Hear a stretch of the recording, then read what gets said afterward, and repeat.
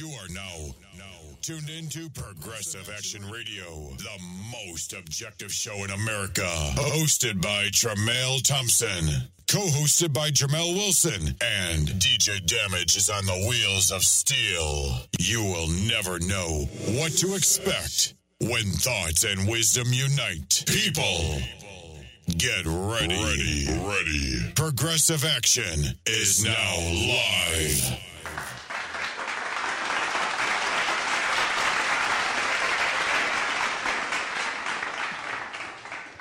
What's going on? I'm chilling. What's going on, cuz? Everything is good. Joe, what's up? What's up, everybody? All right. Yeah, we had it. Like I said, we're back after a week hiatus, whatever, But, right now we wanted to get into the assault march back to 2 weeks ago. The assault march was very successful out there. I wish I could have been there. I had, of course, I had, family issues. Childcare issues or whatever you want to call it, but basically, Tramail. So how do you that speech that you made out there, man? That was basically, I was looking at it live when I was in the morning at home. So I did watch y'all live. Well, John Cimino did a live video. Tramail had a live video on his phone. You had a live video. So basically, I watched y'all marching over the bridge, and then I watched y'all when y'all got to 2 Broadway. And then the funny thing was, the dude that brought the coffin, I thought it was Biz Markie for a second. But I'm sorry. That dude looked like Biz Markie, right? So, but anyway. He did, right? He did, yeah. I thought he did. He looked like Biz Markie. So anyway, right?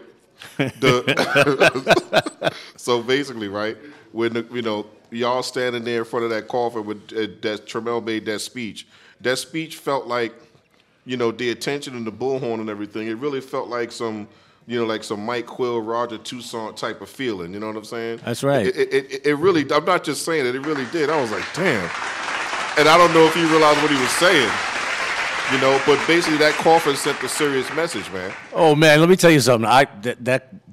Tramail had already, he showed me a picture of the coffin prior to the march, and I was crying when I saw that because I could picture what this was going to look like when it came out, and the way I pictured it is how it came out. Okay. And when I looked at everybody's face when the coffin came out, and I'm looking at everyone standing outside 2 Broadway, and you had your tourists and you had your people that worked in there and passersby, they thought we brought a body to the rally. Yeah, Their jaws hit the ground, boom. People still asking me, was it a body in there? You know what I mean? But, I decided to do the casket for one. It was the first of its kind with city workers, period, going against their employers like that to bring awareness. And, I figured it was the perfect opportunity. Usually we do a rat, and the rat only come out during contract time. Right. And the rat is common. Yeah, so and assaults are serious. And, it's something that we can't take lightly. And we must continue to bring awareness to it. Like Joe said, when the casket came out, only a few people knew that I was having a casket there. And when the casket came out, people was like, oh, my God, like, what is he doing? This is serious. Our people were like that. I saw look across the street at us, and they were like, what? Yeah, yeah. That's why I kept telling them, I said, it's a surprise coming. Just bear with me. Trust me, it's coming.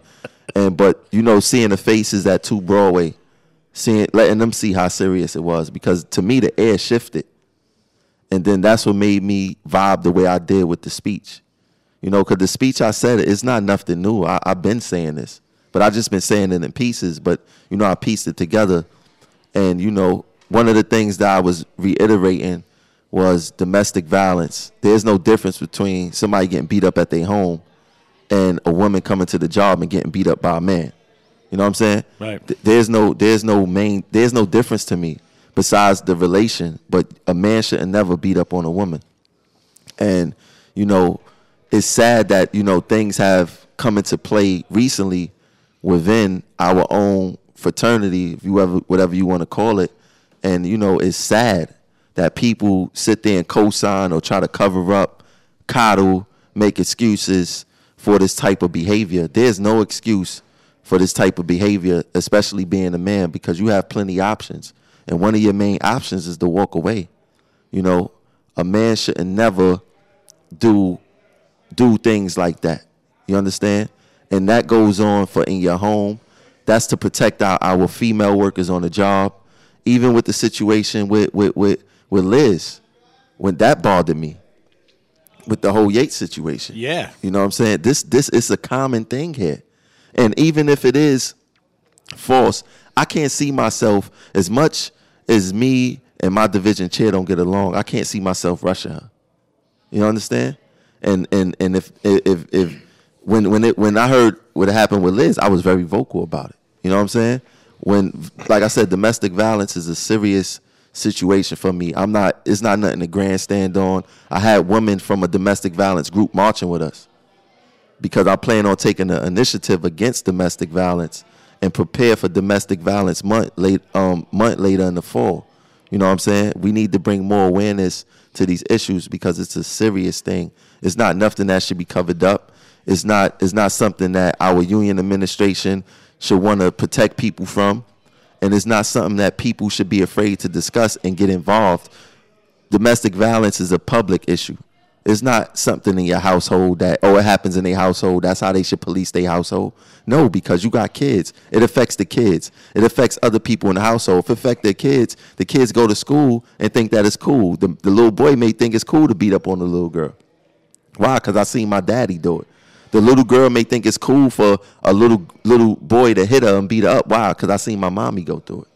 You know what I mean? So it's deeper than what people saying it is, and we must take it serious. I'm not go crazy on a situation. You know, prayers to everybody, but some people need help, and that's just how it should work. But this administration has proven himself to be in harmony with these type of individuals, and it must stop. So I got to say about that. What's up, Joe? You know, you're 100% right. I have no tolerance whatsoever for a man putting their hands on a woman. I don't see that as being masculine. I don't like that kind of control. That's straight up bullying. It causes mental distress for forever. When children see that, it hurts them forever.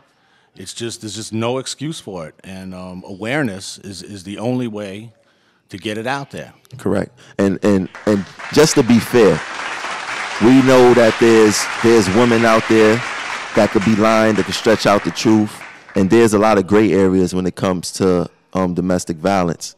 But if people saying that everything on the police report isn't true, all right, that's cool. But one thing we know for a fact is that person didn't walk away when they had the opportunity to.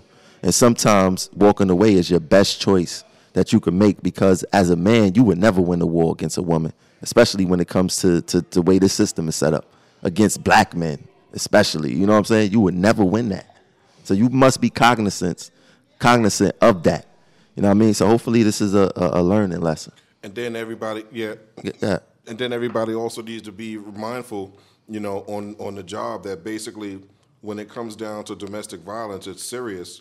And if you get arrested for it, right, basically, again, anything that you basically get arrested for, the transit, the MTA is ready to let you go no matter what. I mean, even if your case gets put in abeyance, and then once it comes out of abeyance, and all the charges are dropped or everything is sorted out, then basically now management's ready to fire you. They're ready to give you a stipulation or a fine or whatever garbage they like to give you down to 2 Plantation, down to 2 Broadway. Yeah. But when you protected by the union, you're not worried about that. No, exactly. You're not worried about that. But everybody's not protected by the union, though. Correct. Everybody who get locked up for domestic violence need to get a job in the union. Right. It seems to be protocol. It seems, basically, if you get fired for transit, get a job in the union. Yeah, it seems to be protocol. Exactly. All right, cuz you want to introduce our... Well, hold on. Oh. I got something to talk about real quick. Basically, I don't know if people was paying attention, right?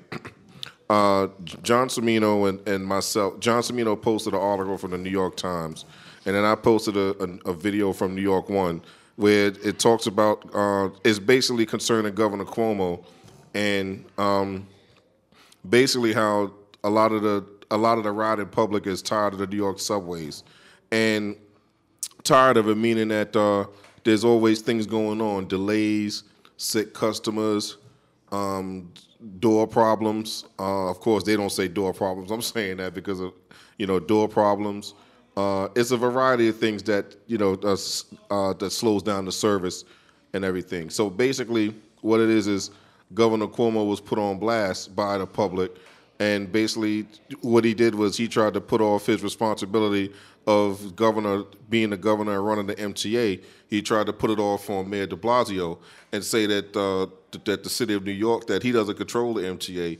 The city of New York controls the MTA. Now, basically, one thing that I got to say, right, is basically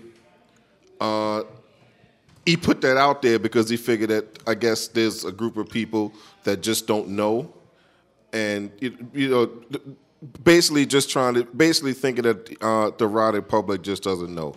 But us here at Progressive Action, we know, and I'm going to put that out there. Okay, Governor Cuomo, hold on. The MTA is run by the governor. The MTA was created in 1968, nearly 50 years ago. Okay, and it was created by then Governor Nelson Rockefeller. Okay, so basically, when it comes to our union, TWU, when the union struck in 1966, basically we negotiated that contract with the city of New York, and it was Mayor Lindsay at the time. But after that, after the MTA was created, then jump to the 1980 strike. Basically, the union negotiated with Richard Ravitch at the time, who was the CEO of the MTA, and then you had I believe your father was governor at the time, 1980. Is that correct, Joe? That was like late 80s, early 90s. No, 1980. 1980 was Koch. No. Who was the governor? Oh, the governor, Hugh Carey. Right. Hugh Carey? Okay, so he was right before his father. That's right. Right before his father. Okay, so Hugh Carey. So basically, he was the governor at the time in 1980. And then, of course, in 2005, you had Governor Pataki, who was running the MTA, and then Mayor Bloomberg was he was the mayor of the city of New York. But basically, what I'm saying is that the governor controls the MTA. I mean, the city of New York, the mayor, they choose a couple of people to sit on the MTA board. Is that correct? I think the mayor has 4 and the governor has 6, all voting members. Something like that, right? I think it's 12 altogether, right? Right. It's 12, right? It's 12 altogether. So basically, what I'm saying is, Governor Cuomo basically tried to put off the responsibility on Mayor de Blasio. You know what I'm saying? So basically, what I want to say is, Governor Cuomo, nothing. Nothing. Oh, damn. Get the fuck out of here! Yeah, I don't know what that's about, Governor Cuomo. You know what I'm saying? Basically, us here at Progressive Action, we know the deal, and definitely I know the deal. I mean, basically, if you're not in control of the MTA, then basically when we settled this last, we were quote unquote negotiating our last contract here, you stepped in and said, listen, don't give them no more than 2% raises. Okay? And then another thing is, if you don't have control over the MTA, you basically bragged and boast over the extension of the 2nd Avenue subway, and you did the inaugural ride and everything. It was taking credit for it, and basically that'll be a part of your, you're gonna make that a part of your legacy. You know what I'm saying?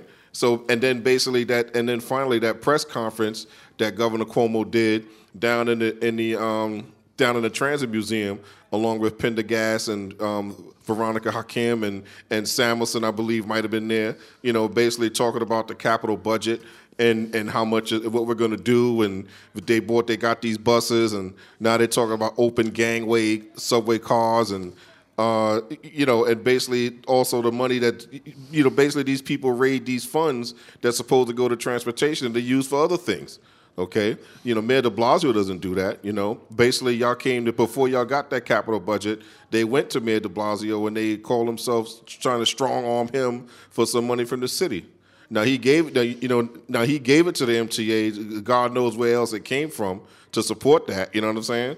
But basically, what I'm saying, for him to say that he doesn't have control over the MTA, total bullshit. So again, Governor Cuomo, get the fuck out of here! Thank you. So yeah, introduce the guest now. Yeah. So you went into a rant. I don't know what the hell you was doing just now. I don't know. That's just how I feel about that guy. Well, yeah, man. Going on about Governor Shaggy, right? Wasn't me. It wasn't me. It's only when it's good, it's him. When it's bad, it's not. Right. All right. So back to Progressive Action, everybody. We got Mr. Joseph Campbell, as you've been hearing. What's going on, everyone? Nice to be back. That's right. candidate for the international president spot running against Samuelson. Okay, if people don't know, all right, and he's also still here at the Division of Car Equipment. All right, and then also to Progressive Action for the first time, we have Mr. Brian Burke, Hello, everybody. Is this on? Yeah. Brothers and sisters, thank you guys for inviting me. Thank you. Yo, y'all gotta tune in live. He got the sign up on the desk, the classic sign that we put on the page with him. Now, if everybody doesn't know who Mr. Brian Burke is, Mr. Brian Burke, real quick, is on Facebook and in the groups. His Facebook name is End the Taylor Law, right. And he's been to all three of the rallies. He's been to he came to the Cleaners rally. He came to the second rally. And then he came to the Do Nothing rally. He came to the Do Nothing rally, and then he came to this rally here, the Assault March. So basically, how you feeling tonight, Mr. Burke? Well, I got a little wet coming here, but I very much appreciate the opportunity to speak to the Progressive Action members. I just wanted to mention that I was assaulted, and I appreciate you guys having the march. I was, of course, 100% in favor of it, except I was assaulted by management, so it's maybe something we go get into that because I'm interested to hear about that. Yeah, we're gonna get into that. Now, basically, what I want everybody to know is who who you are. Basically, what your job title is, or what it was, or and what's your status now, and how long you've been on the job. I was hired in February 2001 as a train operator, and I am wearing a train operator shirt. I do want maybe should show. I did remove the MTA patch because I was medically reclassified to station agent, and I was injured by management again in 2015. They defamed me in the New York Post to such an extent that it caused an injury, and then I've been out, and it's been substantiated by the independent medical examiner and doctors and so on. And in fact, they just paid me this week for the first time after 2 years some workers' comp. But I want, of course, go over some of the issues of workers' comp, both the management's doing in not paying members who are injured, including myself, who was injured intentionally by management. But certainly a lot of people are just injured negligently by management. Yeah. But there's some issues with the workers' compensation law itself I was hoping to go into. But I also discovered a law, Labor Law 190, because transit also just stopped paying me, if you could believe it. It's criminal activity of the highest order, racketeering. It's wage fraud, wire fraud, and mail fraud. So after 2 years, you just got your first check last week? This week, yes. This week? Yes. Now, tell us about this injury. Well, I was injured the first time, actually in 2014, when I was a train operator. I had some litigation. You can perhaps tell from the name of my Facebook name, End the Taylor Law. I was the one that fought the Taylor Law to the Supreme Court, and I gave to Progressive Action a copy of the petition for writ of certiorari that I did to the Supreme Court. The union originally supported the case, and I believe an individual, a specific retiree, contacted the International, and the International ordered the union, when the case was in the Supreme Court, to not support the case. So basically, I was attempting to throw out the Taylor Law all by myself. And how far did you get with this? I got to the Supreme Court. They did not accept, like they do in most cases, they did not accept the petition for writ of certiorari. And I lost in the Second Circuit on a technicality, and I lost in the district court in the Southern District of New York, based on precedent. That's what they said. I had a law professor from Professor Pope from Rutgers who was helping me. He actually wrote a definitive article. You could see on his website if you look him up. 100-page. He's obviously a law professor. Yeah. 100-page article on how to banning the right to strike violates the 13th Amendment. and I wouldn't mind going in on. What's that? What's the 13th Amendment? Well, if you guys, everyone should know, 13th Amendment was the law that many people believe it ended slavery in the United States. Okay. When you read the law, there's an excellent, or the amendment. There's an excellent movie that came out, a documentary that came out last year. I believe it might have won an Oscar by this young lady called The 13th, which explains that, in fact, if you read the amendment, it didn't end slavery in the United States, which is legal in the United States today if you're guilty of a crime. Correct. Yeah, and matter of fact, that documentary is on Netflix. Talking about 13th, the 13th, the jail which I documentary. highly recommend, Yeah. along with another excellent movie which came out last year about Nat Turner, which is, you might see my picture. I use his picture as my picture. He's a great hero. I think we should actually have a holiday for him. Nat Turner. Also, I believe we should have a holiday for John Brown and Dred Scott and so on, and many other civil rights leaders of the 19th century. So I apologize for jumping around from one topic to another. There were so many topics I did want to cover. We only have 2 hours here, so I'll try. He said we only got 2 hours. I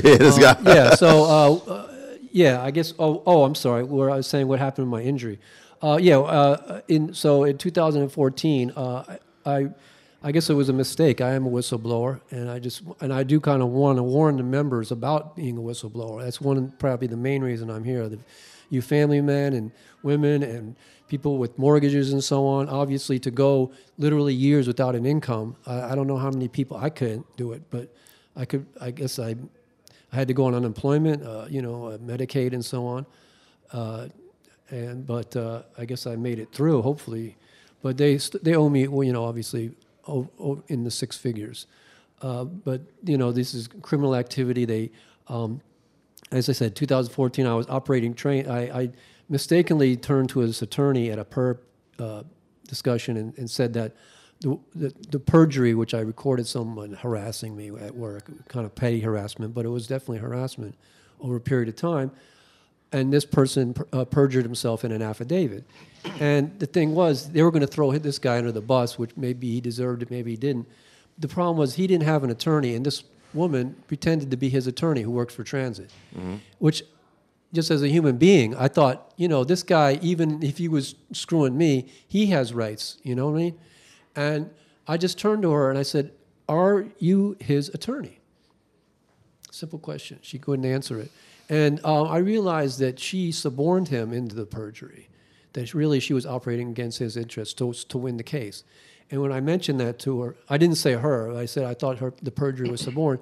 The very next day, I was operating trains.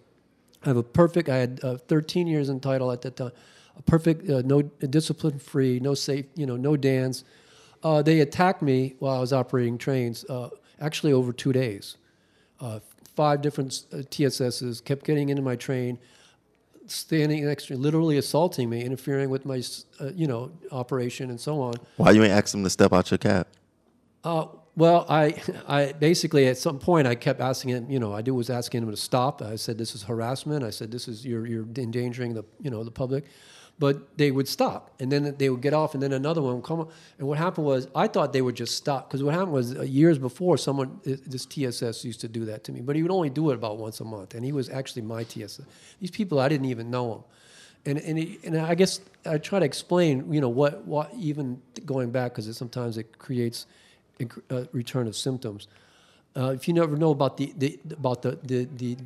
I guess it's almost a myth, or maybe it's true, about a frog. If you put him in a pot and you heat up the water slowly, the frog will boil. But if you throw them into a boiling pot, they realize, it's too hot and they jump out. And I think this is what happened to me. They turned up the harassment, and finally the last person literally he was literally slamming me like a hockey guy, at 205th Street, and after that I did have a panic attack, and this was for 2 days of this dangerous harassment. Well, a train's full of passengers. Yeah. And I think what they were trying to do, related to the assault march last week, is they were trying to get me to defend myself. Yeah. And I think probably a lot of people would have done it, and maybe if something was different, maybe I would have done it. But obviously, if you're operating a train, I get, there's a bus operator. I know maybe you Trammell might become a train operator. You have to have two. You basically are in the most vulnerable possible position anyway. And the thing, someone's elbowing you or and threatening you at the same time, pushing you and so on while you're operating a train, you wonder if they're doing it on purpose or by accidentally. And, obviously I realized what they were doing at some point, but it just became too dangerous, of course, really, for me to do my job. I wrote a letter to the Inspector General. They told me they don't, basically investigate management. They work for management to, of course, hey, what's up, bro? They work for management for us, we mentioned the 13th Amendment, us indentured servants, slaves, whatever, however what you want to look at us. I discovered that in this law, sorry to jump from one to the other, Labor Law 190, that a government agency is not an employer. That if they defraud you they just stop paying you, you do not have a cause of action in court under labor law, and especially Labor Law 190. Because a government employer is not an employer. We apparently have some rights under the contract, and I guess for the union can always ask that we get paid, but we don't have a right ourselves to bring a separate action as we would with a private employer. This is an outrageous law. This is a violation not of the 13th Amendment, but the 14th Amendment, which is the Equal Protection Clause under the United States Constitution. All right, hold on 1 second. I ain't know he was coming. I didn't know either. It's my boy J. Will Holler's in the building. I can remove the sign. Is it? Maybe put it up here. I don't want to. You can put it up there. Yeah, it's cool. Okay, yeah. What's going on, bro? Just hold the mic for a second. What's going on, man? It's a last-minute surprise.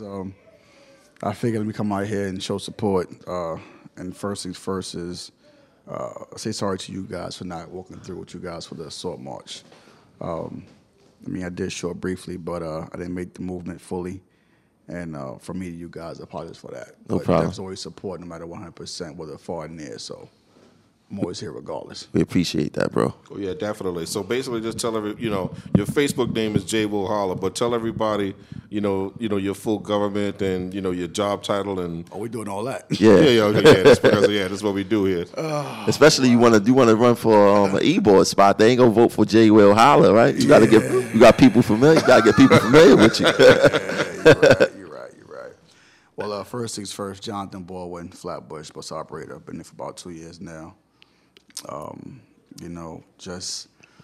here to basically do what we all try and do, make things better for the long run. Basically work for the future, not for the present mostly. Yo, where was your depot at for the march, man? Man, listen, Monique Cruz. She's the rider. She's a rider, 100%. Mm-hmm. And she was like, yo, you going? I was like, yeah, I'm definitely going. Even Rich was like, yo, I can't go, but are you going to say I'm definitely going? But she made calls to several heads ago, and she pressed them left and right. We was on the phone the whole morning, actually, the day of the rally. She was like, where you at? You're not there? Where you at? I said, yo, I'm almost there, man. I'm late. I'm getting there. But not for nothing, man. Like last time we had the interview with that mishap person there at the depot. Yeah. That's where we met last time. The security guard, that's actually a bus operator. Basically, I think not everybody is really fully mindset what's going on. Yeah. You're talking about people who actually focus on other things and not the matter at hand. Yeah. When it's time to vote, they'll ride out with Rich 100%. Yeah. I think basically we just need to, I would like to myself as well, get them more in tune and on speed what's going on, and try and get them on board as long as possible. Yeah. A lot of you guys are mostly out the door anyway. Yeah. It's just a matter of time. But for now, while they're here, try to get them on, let them stay on, and help them push. Because for the Albany trip, I learned a lot. Mm-hmm. The pension for Tier 6 is going to get worse. They want us to pay more into it in another way that's basically like we're paying $300 a month more into the pension. So when you get paid, what are you really getting paid? You know, and top of that, people who's trying to make things happen, oh, hell they are in the convention. All I hear is just praise about this guy that's the president, you know, and So it's more like grandstanding when it's supposed to be a serious issue. basically. It's more grandstand. It's like I said before, you know, walking in there was like my first time seeing the convention for that. Yeah. So my first experience was like, you know, okay, what's this about? You know, the issue was I gotta go. So I'm gonna go, and I went, and I saw. I wasn't impressed. I was more upset than anything else, because it was like, you know, And you're a Tier 6 member. right. All right. So when I walk inside, you got a line for food over here. You got a line here for shirts, pamphlets. You know, if you get hurt, call us. It's like one big advertisement. So it's vendors there then. Basically. Anyway, yeah. One side of the wall, yeah. And a little stress ball. If you get stressed in the job, here, squeeze this. Like, you know, it's an insult to me. Yeah. But, you know, all you heard was, yo, is Brooklyn in the house? Where's East New York at? Where's Grand? I'm like, we're not here for this. That's crazy. So it's I haven't been to Albany with the union now in about 8 years. And I can remember, so they sounds like they still do the same nonsense. Where's this depot at? Where this depot at? Yeah, who's here? Who's in the house? And they give them box lunches with the sandwich and the potato chips and the apple. He was there. I wasn't there, but it's the same shit. I think, yeah. Apple, yeah. Yeah, basically what it was. Basically, it was like one big grown kid field trip. So at what point do we get serious? You know what? Not for nothing. When we stop that bullshit. I mean, not for nothing. When you ask people to go all the way up there, and then you don't impress them, that's a one-time thing. That's it. I mean, unless you like bus trips, you're not going to go up there and use a day if it's not constructive. I mean, I don't want to listen. I'll tell you one time I went up there, and this was actually the only lobby day I didn't go to because I did have something to do after work, and I wouldn't have been back in time from lobby day. But I usually go. Even though, you know, it's like Jay said. And one time, I mean, I said, look, I'm going to prove something because I could never find myself in the lobby day pictures after Samuelson got elected. But I know I'm standing there. So one day I put myself right up front. I mean up front. Center, lowest step. When the picture came out, I was gone. Oh, really? Yeah. Photoshop. I was photoshopped out of there. Wow, man. See, you know though, Jay, you should have told me you was gone, so I could have gave you this. Get the fuck out of here! But listen, you know, it's funny you said it because now within the group, I've looked at certain posts and I've seen certain names, and these people I don't know, but I heard them so much. First things first, Rivera. Okay. Now, he was there. Mm-hmm. As I'm sitting right here, he was at this distance between me and this man right here. Yeah. I saw him. I didn't pay much mind to him. A friend of mine was there, and she was saying he had said something about where's opposition? They're not here. So she told me about it. Yeah. Now, again, I don't know this man. Yeah. I want to say a lot of things at that moment. Mm-hmm. But then somebody said to me, listen, he stutters when he talks. I said, just watch his mouth. Just watch his mouth. I said, what are you talking about? He said, listen, he goes, and I'm like, you know what? Okay. I'm not going to bother this man. If I bother this man, you know, I'm here for the wrong reasons. It's going to be a problem. But then, you know what? I watched him talk. The side of his mouth. You know when you cold, your teeth starts to chatter? Yeah. It was that same thing. I was like, okay, you know what? No problem. But to look way out yonder across the room, you see Samuelson in the corner wearing a suit. Mm-hmm. Not a polo shirt. Okay. Shocked. Okay. You actually own a suit. Okay. But A suit. a suit. Okay. Right. Not a wardrobe. A suit. A suit, right. But this man got so much praise, and I can't think who the person was, but she sat there as if this guy gave her pipe for years to come. He probably cut her a check. He probably did. But it was so much praise to him that the whole room was like loving it. They fed into it. And I didn't see why. What's the point of it? Now I get the point that you're fixing tier 6. So the question is, in that room, what majority is really tier 6? And what's not? Mm-hmm. What majority in that room is actually for him and is not for him? Mm-hmm. Because my thing is now from the guys who are above me that have time on the job, their thing is that, well, I was once there in the past, I started going for this next reason. You know, you go for a bill, there's no number. You go for a bill, there's no bill. Did they have a bill number? I don't know. Wow. Because that's what they said they was waiting for. You know what it was with me? I lost interest after I got my T-shirts. Wow. Brian, you know about a bill number? For the tier 6? Yeah. No, and people were asking me because I submitted a bill, actually this bill here, to amend the Labor Law 190, and also I believe there may not be a bill number for that either. But yeah, I recall when they want to, we would go up, many years in lobby day, and that we were trying to get to 2050, change the tier 4 and 5 to 2050, and instead when Cuomo came in, of course. He actually gave up the right to redistrict the Senate and get Democrats in the Senate in New York State in order to get Tier 6. So he used his political capital also, and not only that, but for basically for political, the Moreland Commission that goes after corrupt politicians. So he also, stopped. Basically, he gave up his promises to go after, corruption in Albany and to do proper redistricting in order to rob people like this brother here of, and it's interesting because in 2009 to today, the stock market has gone up incredibly. Obviously, it dropped, from 2007 into 2009, and there was obviously a lot of money lost, but that money was made up, has been more than made up, no matter what the investment was. So there was never any need for Tier 6, and they knew it even then, I believe. And it was just a fraud. It's just a way to steal from workers. Now, I'm glad you said that because Willie Rivera went on record and said that the market was bad in 2012. And we was in a recession in 2012. And I'm like, how? When it ended in 2009. It was done. That's right. Well, the stock market bottom in 2009 has gone up probably, tripled in that time. So now, let me ask you something. What's your thoughts on Samuelson?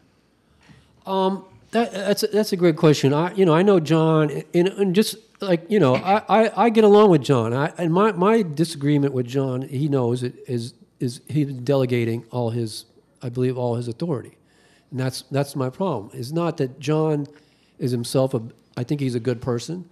And maybe because I guess we are of similar ethnicity and everything, but I think he's a good person. But I wish he was running the union. I really do. Who you think running the union? I've told you who is running the union. Oh, well, let everybody know who's running the union. I'm curious. You want me to say? Yeah, say that shit. That's how we. That's who? Who we Yava, the God, right? Mr. Downs, of course. Who? Steve Downs. Steve Downs. That's really sad. Which the puppet I'm master. sorry. Well, who guy is this? I don't know who you don't know him? He's a retired. He's a retired, 3 or 4 years retired. Retired train operator. He's never been above chairman. I mean, that's a respectable job, and he's fooled a lot of people. I voted for him a couple of times, and he's an intelligent person. The problem is, I don't believe he's operating at all in the interest of the members. He was the one that stopped the Taylor Law case. He basically, I believe, works for management, unfortunately. And people, a lot of people were fooled. He was in this New Directions, back in the last century. And I guess he was one of the founding members. Yeah, he was a founder. Yeah, and I believe he might be actually COINTELPRO. You want to know why I believe that? I'm going to tell you why. I just found out that Steve Downs is sitting in all PDS hearings. Oh, what is it? Sorry. Pre-disciplinary suspension hearings. Why would he do that? It makes no sense. Maybe he thinks he's smarter than everybody. No, he's not saying nothing. He's just there to observe. I believe he works with Lenny the Axelrod, and he basically runs through the disciplinary process. He gets. I believe he's responsible for my termination, my made-up termination. I wouldn't mind going into it. It's very complex, and I don't want to take up this whole show. I might have to come back for it. But they basically, in my medical reclassification, it turns out well, this was somewhat recently, they forged my name to a document that says I signed away my rights, that I was on probation and that I even resigned, which was a false instrument. They submitted many false instruments in many of my cases, including saying that I was paid. They owed me about $50,000 in wages. They owed my last 2 weeks of wages as a station agent, and I had 3 weeks vacation and 12 sick days and 60 days of 60% sick, and then even whatever the amount would have been in 2016. So, that's the amount of money they just stopped paying me. This is all just gangster level, Gotti style, Well, I don't even know Gotti would rob his employees like this. But, I'm laughing because you said Lenny the Axe, like that's. Well, I have to be clear. He was at one time a defendant in my RICO case in the Eastern District of New York. The judge did sever him from it, but that case is ongoing. But he was the people who instructed those supervisors to attack me while I was operating the train. And actually, they fired the superintendent who was in between him and the TSSs. But he obviously, and of course Downs, no one, not just Downs, but no one in the union has done anything. Somebody ordered one of the people who was supposed to come to my workers' comp 120 hearing, which is a discrimination for filing workers' comp cases, ordered that person not to show, and I believe it was the same person. So, basically, this individual admitted in front of another shop steward, I'm a shop steward, after the mass meeting, not this year's, but the one, I guess we're now, was it 2015, in that December, that he opposed the Taylor Law case, that he believes he supports the Taylor Law and he's against the right to strike. He did this in front of a witness. And basically, to me, that means he infiltrated this union. Now, whether he works for the government or the Koch brothers or the Queen, I don't care. Wow. But the fact is, he's anti-union. He's anti-right to strike. If you don't have a right to strike, what is your authority? You're basically a man. You're what they call a yellow dog. You have no power and authority. You're just a meeting. So you think that Samuelson not calling a strike vote was Downs out there?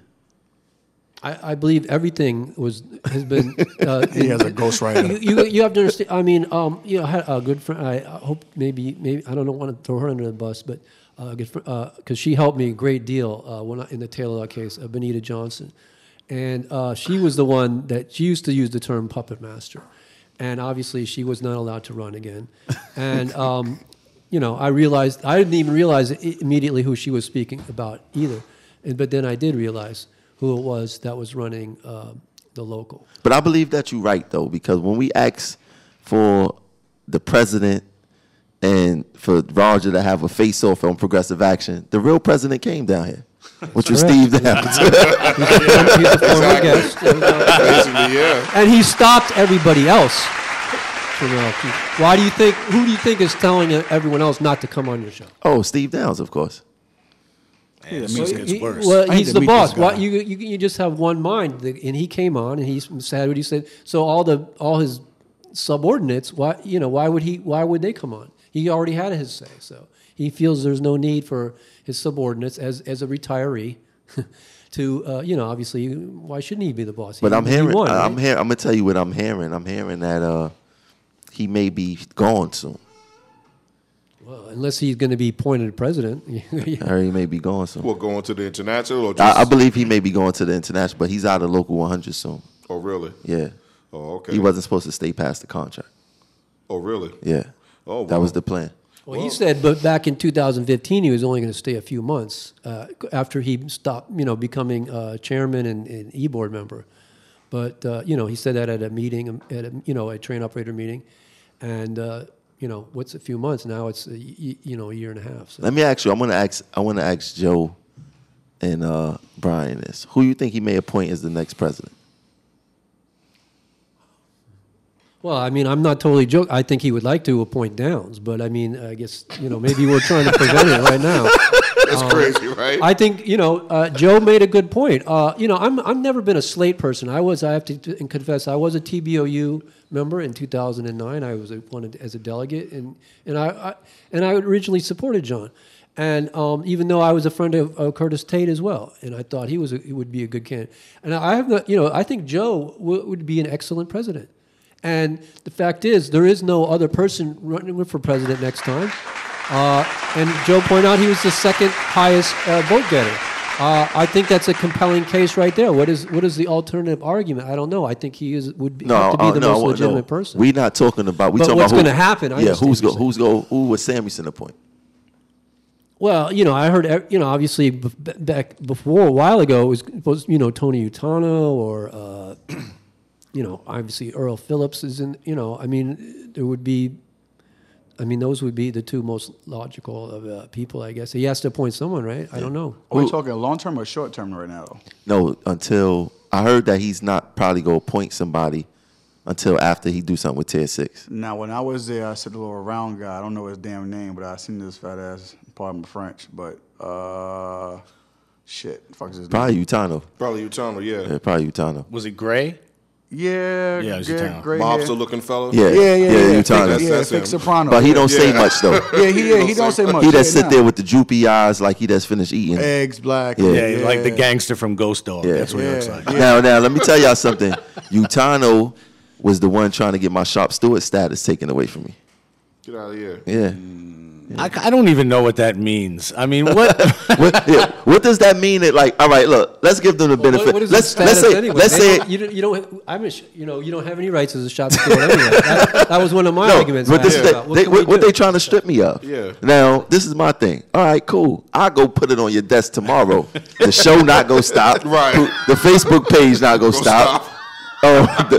Everything y'all do wrong. I'm not gonna stop talking about. In fact, I'm gonna talk about it more. Like, what are y'all? What's your point? You supposed to stop going to Tupperware in your suits. That's More what it is also. ammunition. What's your point? Where this gonna stop? more But this show you how petty they are. You know what I mean? You gonna take my Shop Steward? Okay, and it don't mean nothing in this place. I know. That's like They don't release Shop Stewards to do hearings, like Verizon do. Management doesn't. I had a case about this. Management does not recognize shop steward. They made I would wear the shop steward pin in my hat, and they would make me oh, what's a shop? There's nothing in a bulletin that says shop steward. We don't recognize. I was told this by TSS, and I filed a PERB case about it. And there is maybe not either in the contract or of course by management, but there's certainly under the state law, under PERB law as well. Correct. Recognizes shop stewards as union representatives, and sometimes they're even elected. But within the union and within management, they don't have. There's no status. My old job, I was voted in Shop Steward. This is the only job where I knew you come take a class and you a Shop Steward. You pass. Right, yeah. You know what I'm saying? My section voted me in as a Shop Steward. we had arguments about that when Samuelson first took over, and there was some committee, and I got put on it. I was still division chair, and it was about what is a shop steward and how does somebody become one. And my point of view, coming from my division, was that a shop steward is elected, but a local steward is appointed, and of course, goes through the classes and all that. An elected shop steward doesn't have to go to any class. If the gang wants that person to be the shop steward, then they're the shop steward. And in car equipment, it's usually, in the overhaul shops, you do have a committee, but the gangs are separated, by responsibility centers, and they have their own stewards, and those stewards will, try to put out minor fires, among members, if somebody gets in trouble, whatever, job performance, and also handles overtime, keeping track of overtime and canvassing for overtime. And that's the structure that I'm used to as far as shop steward goes. But if they're just going to send you to a class and send you out there, to me, I recognize that as a local steward, which, in other words, it gives you like an organizing capability. So like you would be the person that says, okay, come to family day, come to lobby day, help people sign up for stuff, give them general information, general advice, and stay away from representational situations with management, because if the union's not giving you that power, like Brian said, that you're not going to be able to do that. You're not going to be able to make those decisions. Really, you can anyway. That's how I learned it anyway. Being a shop steward, just You got your shop steward certificate? yeah. Your shop steward, and also you got line stewards on the line for buses. So I mean, to me, it's like I learned when I first came from Rich. If you go to a shop steward, and you want to go to the boss, don't go to me after you're done. You got an issue, you come to the office. Yeah. Do it me. We'll handle it together. See, but it's different with y'all because y'all have union representation in the depot. Right. We don't see our union representation for a year sometimes. Which I read before in the past. Well, yeah. I mean, which to me is kind of like really, I think more necessity if you guys actually have a shop steward on hand. It's a whole bunch of shop stewards on here. But you should have them really in the order where they're actually at use. Yeah, the and not union say got they're to not do at that. use. Yeah. Right. Because if you get a phone call at night saying, I need you to come to work, I have an issue at work, come to work. I'm not coming in my bed. It's too late. See you tomorrow. I mean, that's unfair. Yeah. That's really unfair. I mean, it basically lies like when before somebody got hurt at the job for you guys on the RTO side. Okay, when you come to person's 8 at night out of your bed, it actually shows you're doing more than just your job. Correct. As opposed to you saying on the phone, well, give me this and I'll see you tomorrow. Yeah. Who does that? Yeah. But I believe in RTO because I was talking with the former representative there, and they said that they have people on call 24 hours as far as when something happens as far as RTO is concerned. Well, they do have a rep on call, but you talking about one rep for thousands of people? Thousands of people, yeah, and then it's spread out. I mean, even if it's midnight, you got at least 500 people, 600, probably 1,000 people maybe working the midnights. Mm-hmm. You know what I'm saying? That's not, if 3 people get into incidences, then what happened? For example, the 2 conductors who got assaulted last week, he couldn't make it because he was handling a discipline problem. You know what I'm saying? So he couldn't come to the assaults because he was handling discipline. Mm-hmm. And that was only 3 incidences. When I went there, the TSS was like, oh, you the first union rep that showed up. I said, I'm not a union rep. You know what I'm saying? But he was like, it's sad. Y'all getting your ass beat. 4 assaults on the L line alone within the past couple of weeks. And I just found out it was 20 assaults within 2 weeks. Wow. And that's only reported to the doctor at 130 or wherever they go, 130 Livingston. Yeah, 180. It was 20. So assaults, what type of assaults were they? Were they spit or? I mean, assault is assault. Assault is assault. You know what I mean? Yeah. The fact that, we don't come to work to get, like Joe said. What you said? We don't come to work to get beat up, right? We don't come to work to get beat up. No, of course not. How would what did the sign say? How would you like to go to work and get beat up? Yeah, you know what I'm saying? And it's sad. Yeah. You know what I'm saying? And people, it's going underreported. So as soon as the march finished, then we started getting this person assaulted. So it's working already. We creating awareness. That's right. So people starting to report it. If people start to report it, then, you create awareness. Then we could figure out how we go do it, because now we're about to go sit down with the chief of police for subways. And we go work this out. You might as well. You know what I mean? Because the union not go do it. Yeah. So we might as well do it. Like, somebody go say something stupid to me. Matter of fact, somebody go say something stupid to me and say, what the police got to do with the assaults? What you mean what the police got to do with the assaults? If they don't catch nobody, then what's the sense of the 7 years? You know what I'm saying? What's the sense of the 7 years? The police not deterring anything. They supposed to be there to serve a purpose. Nobody should be getting assaulted at Broadway Junction. It's 30 cops downstairs. Yeah, that's right. Nothing but cops down, yeah. It's 30 cops downstairs. There should be no assaults at Broadway Junction. Nowhere in that That should vicinity. be a safe net regardless. Of The safest, it's a precinct. There's several like That's that. right. There's a precinct down there right by It's the a turnstile. and there's 30 of them hanging outside working. Right, hanging outside But the, see- the booth, yeah. But see, here's my thing. Now, my last pick, I had the 41 in the morning early. And I always see the same station agent in the booth all the time. This particular one, I said to go to the bathroom, and there was a guy at the booth in the window cursing at her through the window. And I stood there and just grew more in anger and rage and wanted just to lunge at him because he was wrong, all the wrong reasons. You can't call somebody that you just off the back, no, asshole, I want this, asshole, no, bitch, give me this, bitch, da-da-da-da. And I'm watching her face, see what she's going to do next. Because now my reaction is this. The moment she says something that offends you more, I'm going to lunge at you, and now I'm going to take you out. Mm-hmm. There's uniform right on my back I'm wearing now at all. to me, at some point in time, it doesn't really stand shit to me because his job is just like, I'm here to do my 8 and go home. Yeah. But you can't assault somebody verbally and physically and think it's cool. Yeah. Right. You can't do it. Look what happened. Look what happened the other day. A girl on the page said a dude said he gonna light her booth on fire. Yeah, I saw that. That's a terrorist threat to me. That is, man. and that's some real movie That's type that's shit. a, that's I a don't like it terrorist either. threat. So what do you do? She said she pushed the EBV or whatever that thing they got. It's a red button or something like that. I don't know what it is. They got to press a pedal and press a button, whatever the case is. I've seen it. Yeah. But cops come 30 minutes later. But let a cop call a 1013. Game over. Right? Helicopters and shit. Exactly. Yeah. Game over. Fighter jets. You know, like when the union called the police on us, they was hoping the cops would call a 1013 for we was go get ignorant with the police. You know what I mean? Like, it's sad. There should be one code. I believe that they should share code. Transit and the police. So the police can't decide what's coming what. out, yeah. Yeah. I What's agree what? with that. So That's it should actually be a good idea, yeah. it should come across as a 1013 for a transit worker assault. So that's gonna be something that we gonna push to the police. Like we need to share the code for when one of us is getting assaulted. Y'all treat it like one of y'all own. So we'll see what it really is. To share the code. Y'all be running all day, but y'all be catching people. True, too. Right.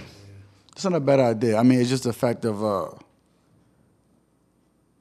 not the one person taking that code out of context and using it more for like a cry wolf. No, but only for assaults. It had something have to, because then, they could put up a rule. If you didn't get assaulted, then you get in trouble. We can't play with it. We adults. We have a certain level of responsibility that we should come with. We professionals. So you can't call and cry wolf 1013 to somebody that's cursed you out. You got to actually be physically assaulted, spit on, whatever it may be, 1013. And that's funny because you know what? Just the day before the rally, or days before the rally, there was a guy at night, a busser from Gleason. I was actually just taking one of my guys home, or Flatbush. Now it's about maybe 11 o'clock at night. Now he's driving the bus going towards Kings Plaza to his last layover. Now during this time, there's a guy on the bus he picked up that is pretty much smacked up, whatever he's on, and making threats. I got a gun in my bag. I'll shoot you. I'll fuck you up. All this bullshit. But he saw cops in front of the bus and got them to come on the bus. Not one cop called, but 2 was there. Handle it. I pulled over to make sure he was all right as an operator. Are you okay? Yeah, I'm good. But the guy made threats talking about, I'll shoot you. I got it in my bag. Now, y'all got a button that say call police, right? That button, to me, It's on the floor. Yeah. is on the floor, right. But that button's linked to console as an alarm. Now, when that goes down, and I've heard it several times, console will either go with a bus and say, hey, operator, are you okay? If they don't hear from the operator, they'll put out over the radio patch, anybody near this bus, this location, trying to operate, make sure he or she's okay. Yeah, because I did that. I seen a call for police, and I went to the bus, and I said, you okay? It was a female driver. She said, yeah, I'm fine. But the thing is that because that pedal, that button is so easy to hit by accident, Yeah. it's basically a nuisance to me. But when I first started and I hit it a few times, no one ever called me at all. Never called not once. After the years came on, I by accident, are you okay? Yeah, I'm fine. Okay, and that was it. But to me, I think it's a joke. It's like a cab riding around the town, the orange light is flashing, and you look in the car, he's by himself, nothing's going on. Yeah. Nobody attends to that fast, anything else. You know, another thing we have to do on subways and buses, the same way how they do police response times, fire department response times, they need to do transit worker response times when we assaulted to see how long the police come. And don't let them know it's a drill. Don't let them know anything. Just to test their response time. Because if it take 30 minutes to come, you'll be dead 10 times over if somebody really wanted to do something to you. Yeah, no excuse for that. 30 minutes. You know what I mean? So we got to do something to particularly protect us. And you know. Now, let me ask you something, Brian, about this Taylor law stuff. Is it possible that it could be overturned? Yeah, absolutely. You know, the union sued after the 1980 strike, and what happened was they stopped the case. I believe we have an especially strong case to overturn the Taylor law more than other public agencies, because for one thing, of course, the Long Island Railroad and Metro North have a right to strike. But they federal. That's what they said. Well, the thing is too, the IRT and the BMT before it became owned by the city, they had a right to strike, and also public transportation agencies throughout the United States have the right to strike. In fact, as far as I'm aware, every single one, other than New York City. There is limits to rights to strike generally in courts for police and fire, but railroads throughout the world have a right to strike, and it's only apparently, as far as I'm aware, again, I could be wrong on this, but as far as I'm aware, in New York City is the only place that has banned this right for transit workers. And, I believe this is an outrageous act. But the union did challenge the law in 1980, and they dropped it in order to get the dues checkoff back. In 1980, apparently, was a very short period of time, or relatively short period of time, that they lost the dues checkoff.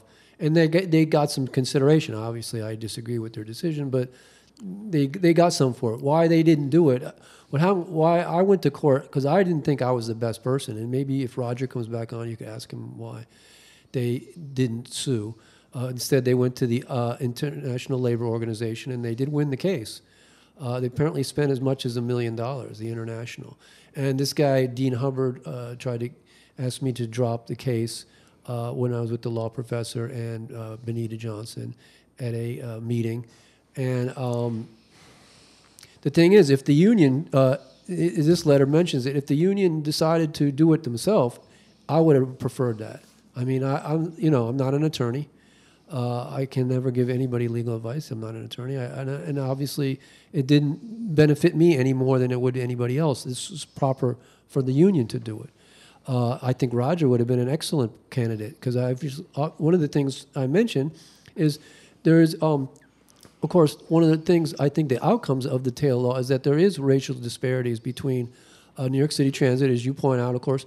75% of minority background. Long Island Railroad, Metro North is probably the reverse. I don't know what the exact numbers.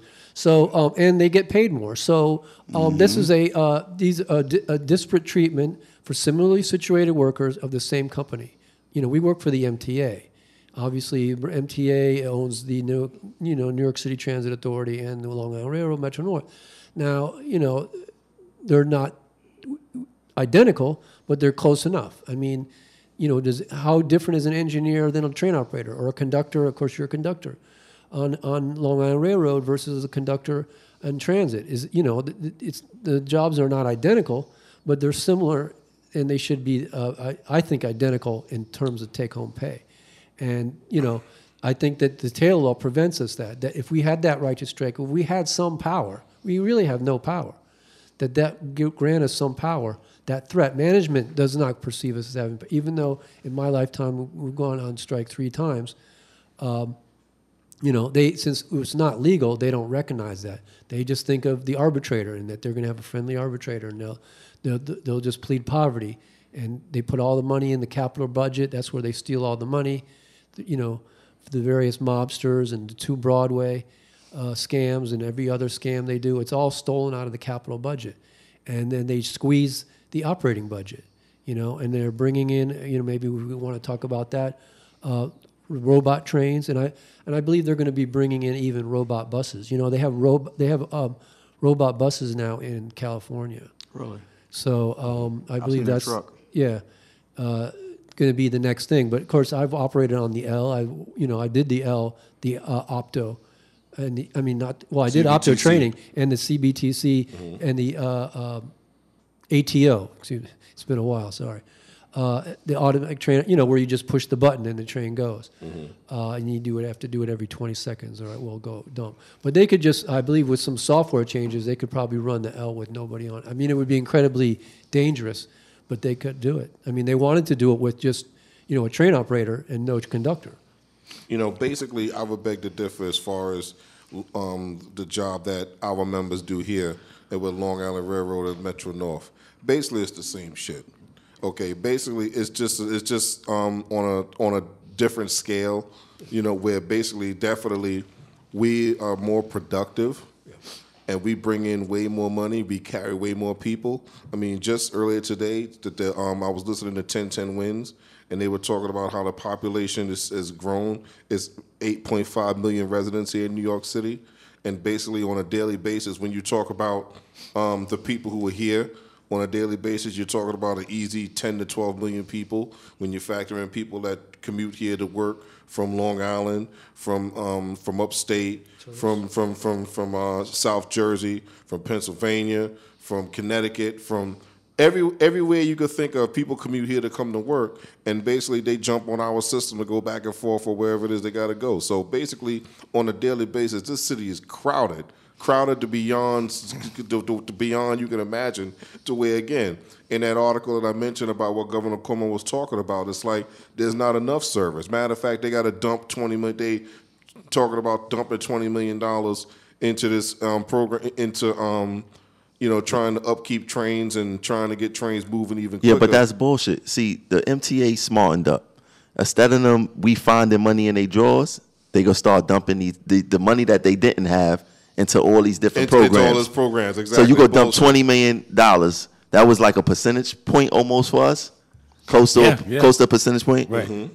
End of the summer, they go dump something else. And then by Christmas, they go dump something else. Next thing you know, they done dumped a nice part of our raise into all these projects, what they had the money for regardless. Regardless, exactly.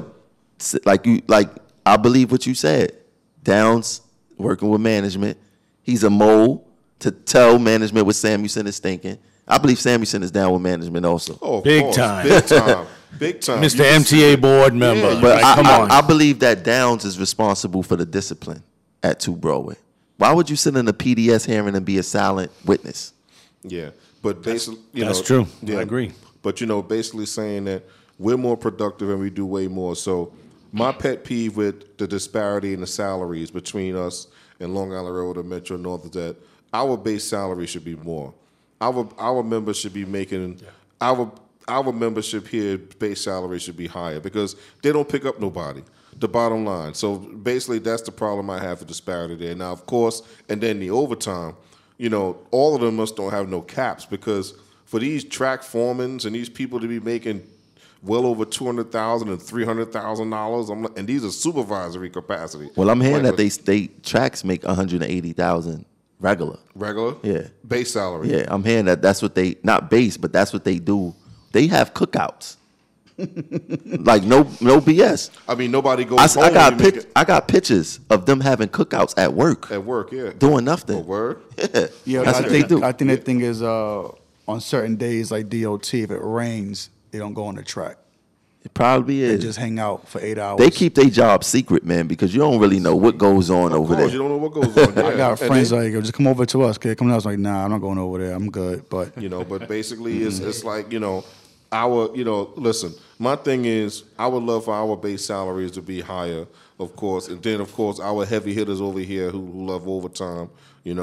I want to see our members clock $200,000 or something. We should. You're right. We should. Without winding up in the Daily News Without about it. the Daily News, exactly, like it ain't nothing. But what's crazy is that let's go back to the assaults. When I looked at the Long Island Railroad assaults, they was getting an assault like every 500 and something hours, right?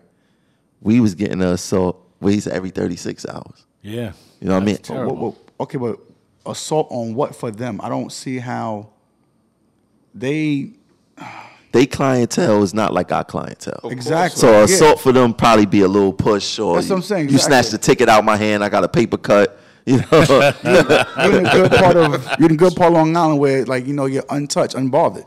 And it's no threat because they don't have no cab, right? Do they? I mean, they walking, they talking to the public, they getting money from the public. Well, they got to have a cab because they open the how do they open the doors? I mean, they don't hang out in the cab. I like don't you ride said. the thing. I have no idea. Exactly. I ain't rode it in years. Exactly. But they got to have a cab to open the doors, but they don't hang out in there like how they make our members do, like how they make y'all do, conductors. Yeah. So basically, they walk up and down the car, they collect fares. Yeah. So you see But that's the excuse though. They say right. That's the bullshit. they do two. They do two titles, Which is Station collect fares. Collect fares. and they in charge of the train for real. Like when the train go BIE, it's not the train operator, it's the conductor.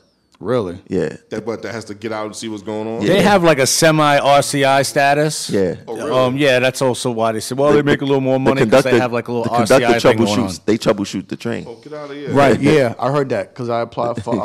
Oh, okay. They do more than the train operator, engineer. Yeah, they got a lot of shit to do. Yeah, if you get stuck A lot of on the track, responsibility. you But got- how many BIEs really it is? You know what I mean? How many broken rails it is? Right. And how much debris is on those tracks? But another thing they say is that, we got to qualify every year. If we don't qualify, we lose our job.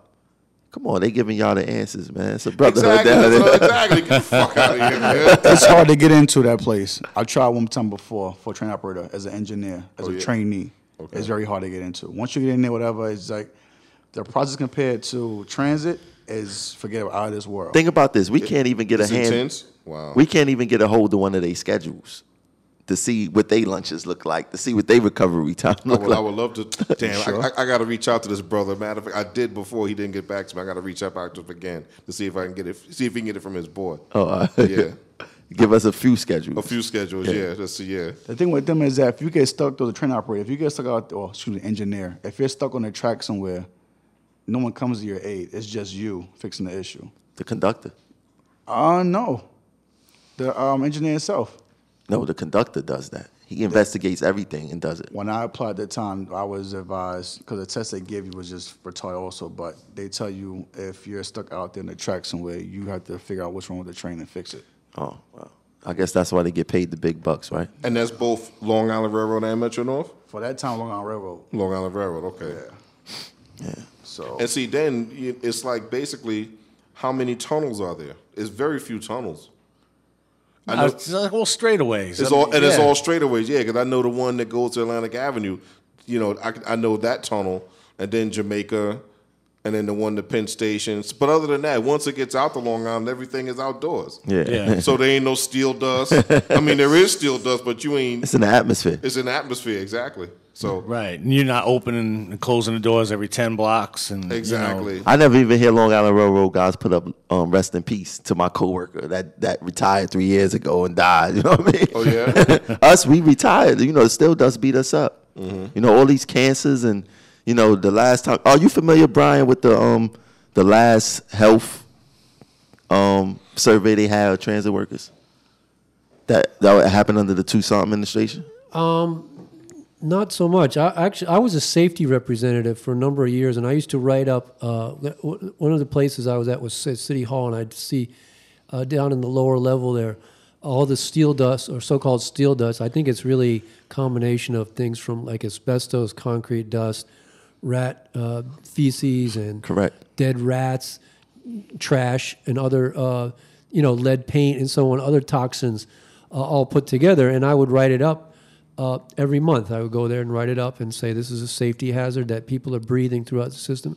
And I talked about the steel, so-called steel dust problem for years. They did tests on high school kids in New York City that take the trains, and they have higher certain levels of metals in their blood that are similar, or identical to what's in the so-called steel dust, and it contributes to asthmas and so on, and health problems in high school students in New York City. And of course, all the people who take the trains, and of course, all the people that work there. Well, we just found out recently that there's more lead in New York City school water than it is in Flint, Michigan. A lot of schools is testing heavy for lead in their water. We had a guy on the show a few weeks ago talking about that. But, I would love to test the water down here in the subways, because I don't believe it's safe. Like when I drink it, it just tastes different. I can't even drink it. I know, right? It's nasty. Yeah. Sometimes you don't even want to see the color. Like if you have a white cup, you're better off with a brown They cup. don't change the filters on those things. They don't change the filters on the trains nowhere. Well, are you talking about like Oh, that's Joe's department. Let me not throw him up under the bus. AC filters? AC filters get changed basically at every inspection. How often do those happen? Yeah, half of the 8 weeks.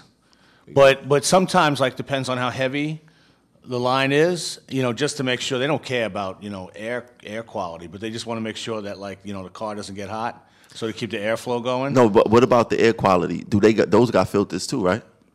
For The 160s. The AC.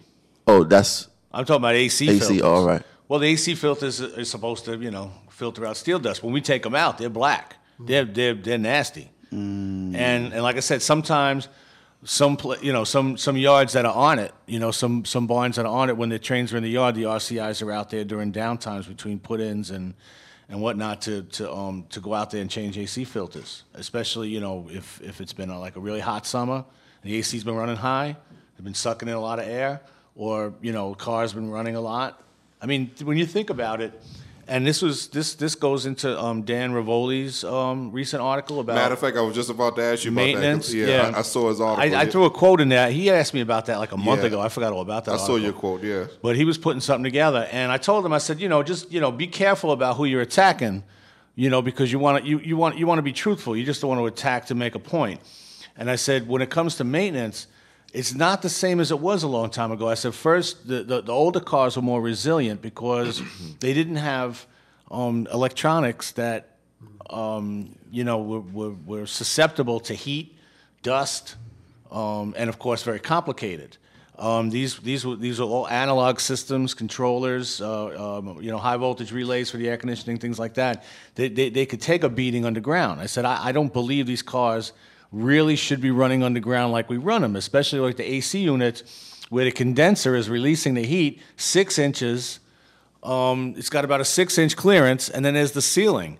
And so the heat has to hit the ceiling and come down and around. So those AC units, work hard, as an example. But also like, the electronic, the ECAM controllers, the controllers are solid state, and the controllers are the ones that, bring you from first point, second point, third point. The master controller. And then break you. Well, the controller's under the car. The master controller's upstairs where you operate from. But the controller itself, that's feeding the motors. That's electronic now. In the old days, it used to be a cam that used to run, click, click, click, click, click, and it would open and close switches. And that was very reliable under the harsh conditions that we run our cars. Now, another more recent contemporary problem we have is that although we do have a higher population in New York and more people working in New York, and I don't even believe they know how many people live here in New York, that more people are riding the trains at night. So the cars don't get to sit up. As many cars don't get to sit up and lay up for a while. They have to run more service at night, or the cars are full, which means that they're pulling heavier loads at night, which also taxes the air conditioning and the propulsion and braking that in the past it didn't have to. So the breakdowns are going to occur more. So I mean, how do you do that? How do you keep a handle on that? Open up your wallet. Bring guys in on overtime. I mean, do inspections on overtime. Bring guys in, do running repairs on overtime. I can only speak for my department. I can't talk about infrastructure and all that. That's somebody else's department.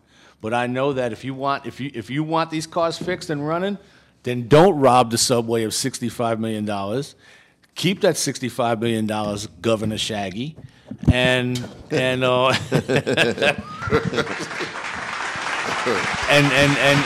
pay us more to do our job, and we will do it because we know what we're doing. Yeah, because see, the ridership is out there, Joe. Because I tell you something, man. I tell Tramel at nighttime when I be driving home and like all these cars are out here. Like, where the fuck all these people? Like, these people don't have jobs. I know, right? Because the midnight rush hour. Yeah, right. It's a rush hour now at 10:30, 11 o'clock at night. Right, and the subway train come in. Sometimes I might get on the train at 57th Street or Lexington Avenue, and it comes in and it's packed, and it's 11:30 at night. And there's another train 15 minutes maybe behind it, and it's packed too. Because you have a midnight rush hour, and you have restaurant workers, right, nightlife, and any nightlife workers, hotel workers, and there's more and more of that bustling in the city where people are working around the clock. Right, and just like you said, basically these guys are trying to tighten up their wallet. They're trying, and it's not theirs. Like I said, I always keep saying it's not theirs, but it's like they want these funds to play around with. They want to raid these funds for other stuff. Yeah, the subways could not afford that $65 million donation back to Cuomo. That's an awful move. I mean, now I know why he's shaggying the whole thing is because he got hit on that. I mean, everybody, De Blasio slapped him with it. In their constant political war that Samuelson likes to get in the middle of. Right. And he's right. Now Cuomo had said to De Blasio the city has to chip in more for capital improvements. Right? Whether that's right or not, I don't know. I mean, I don't think that you can talk about who's got how many people on the board and say, okay, we got 6, you got 4, so we're responsible for 60%, you're responsible for 40%. No, hell no, that's not the way it works. But, De Blasio had to wind up taking that money out of the city coffers because his budget wasn't prepared for that, to chip in more money for capital programs. So now where did we lose? Schools, cops, fire, EMS, right? Sanitation, parks. Where did we lose that money from? Somebody lost out on Cuomo extorting money from the city. Yeah. That's right. It's crazy. But basically, I guess they know they need to. But, do they know these things? Are they aware of these things?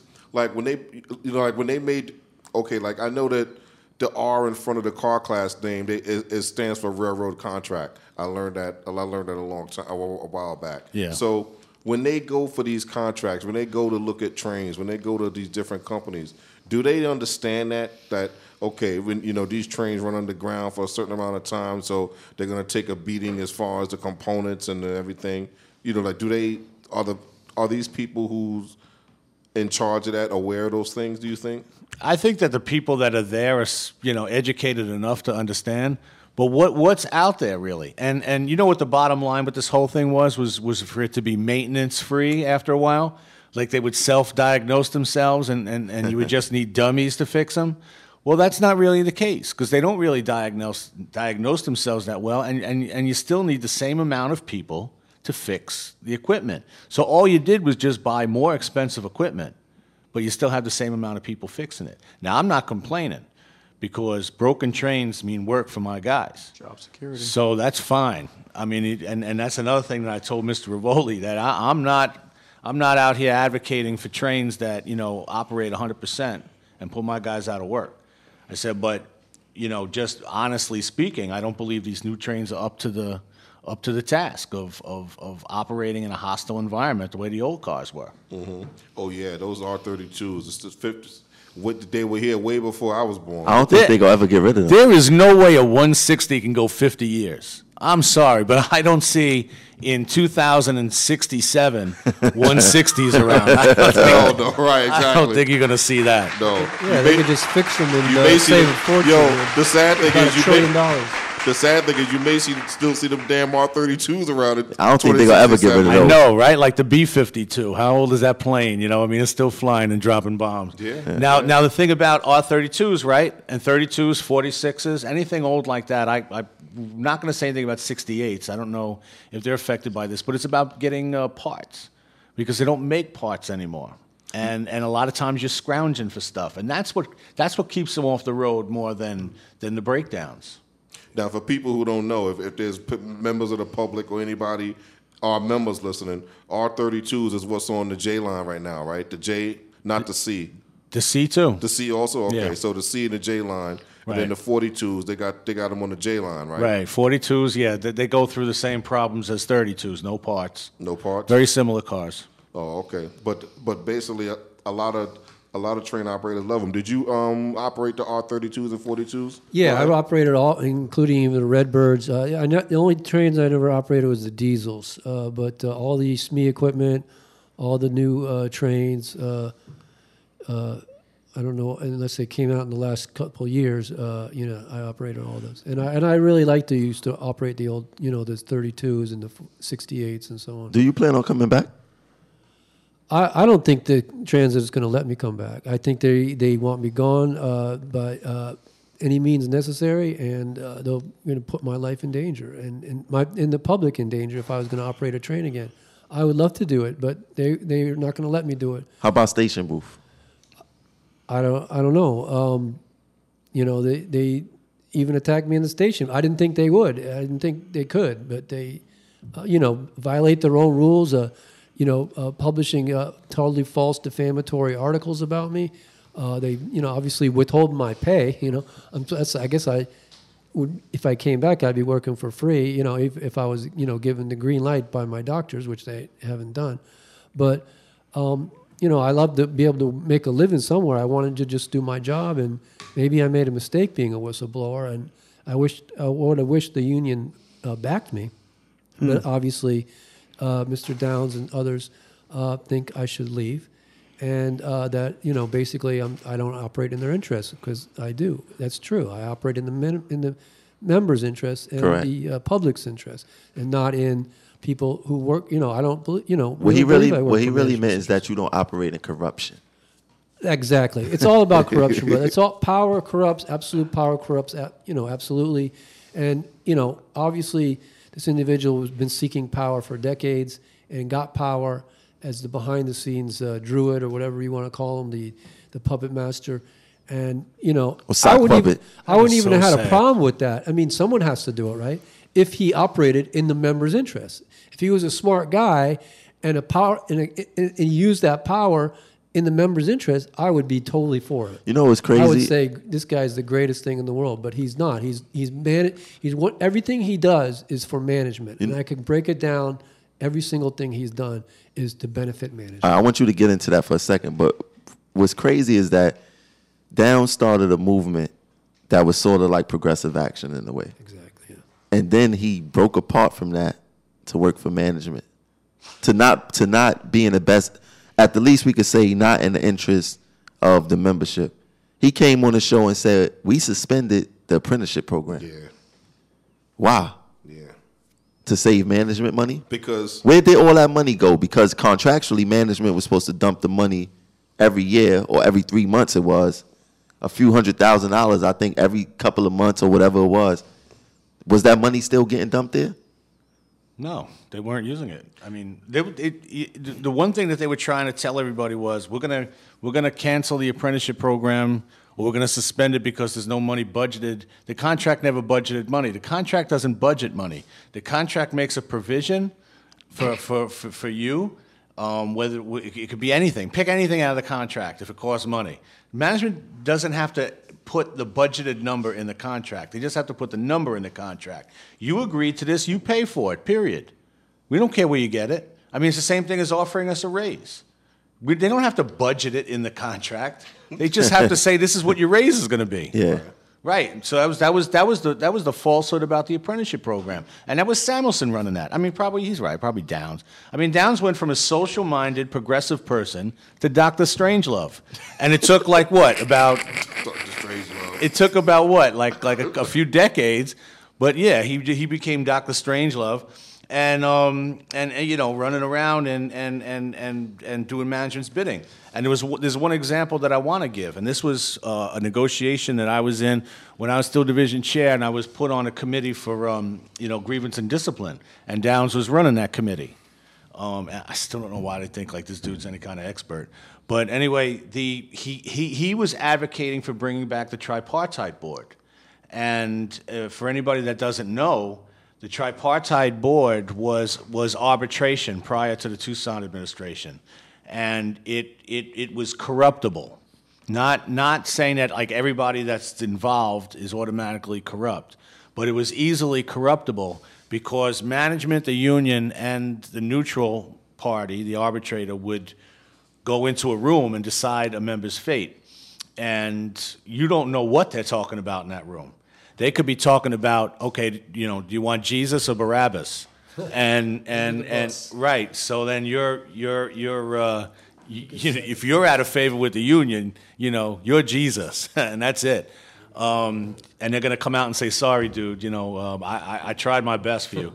So Downs wanted to get back to that. Good cut, bad cut. And right, and that's how Roger Toussaint got fired, by giving him up and saving somebody else. And so you're horse trading members in that way. And I told Mr. Downs that I would oppose that with every fiber of my being if you even think about advocating for this while I'm on this committee.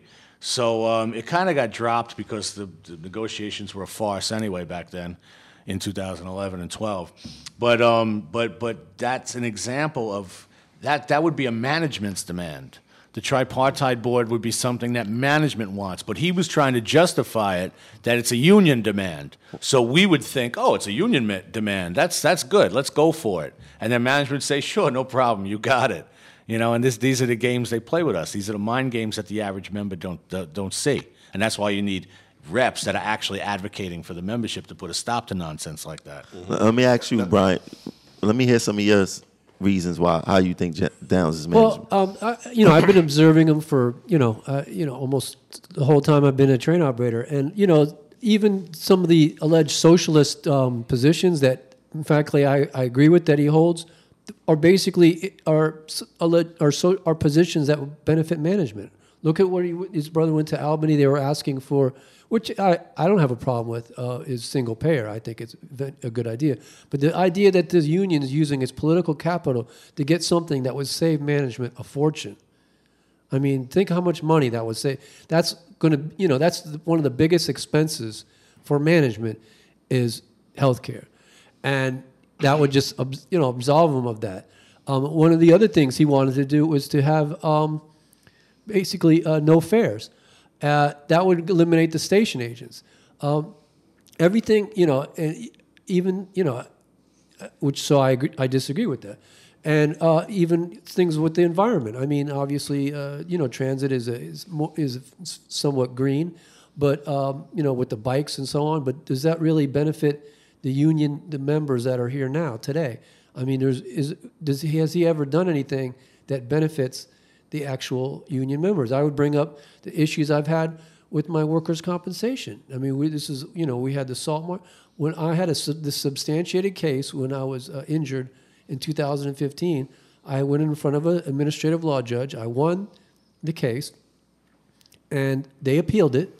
And this is going to be an issue that people who are injured in sleep apnea and so on, who are medically reclassified, other injured workers who are assaulted, I went a whole year after that, even though I had a substantiated case in front of an administrative law judge, and I wasn't paid anything.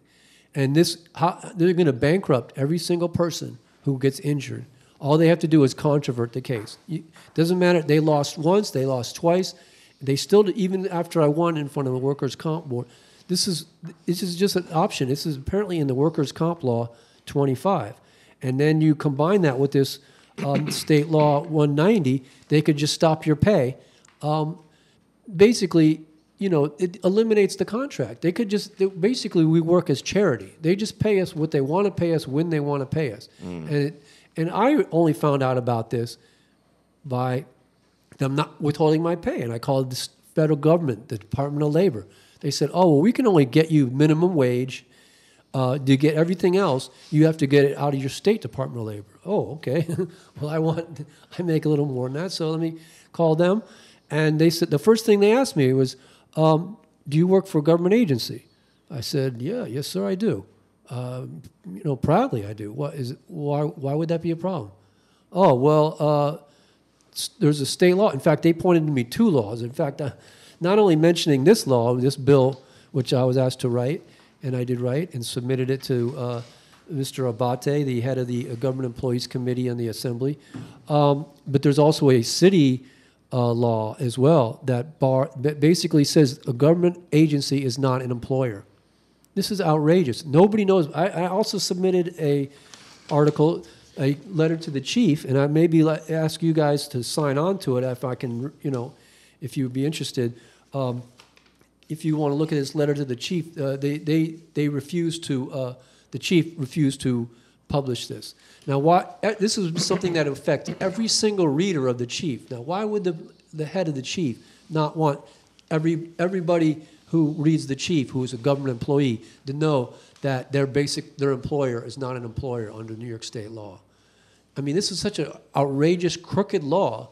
And what happens is, this is just my opinion, how this law came into effect, is that it actually benefits unions, if you could believe it, but not union members.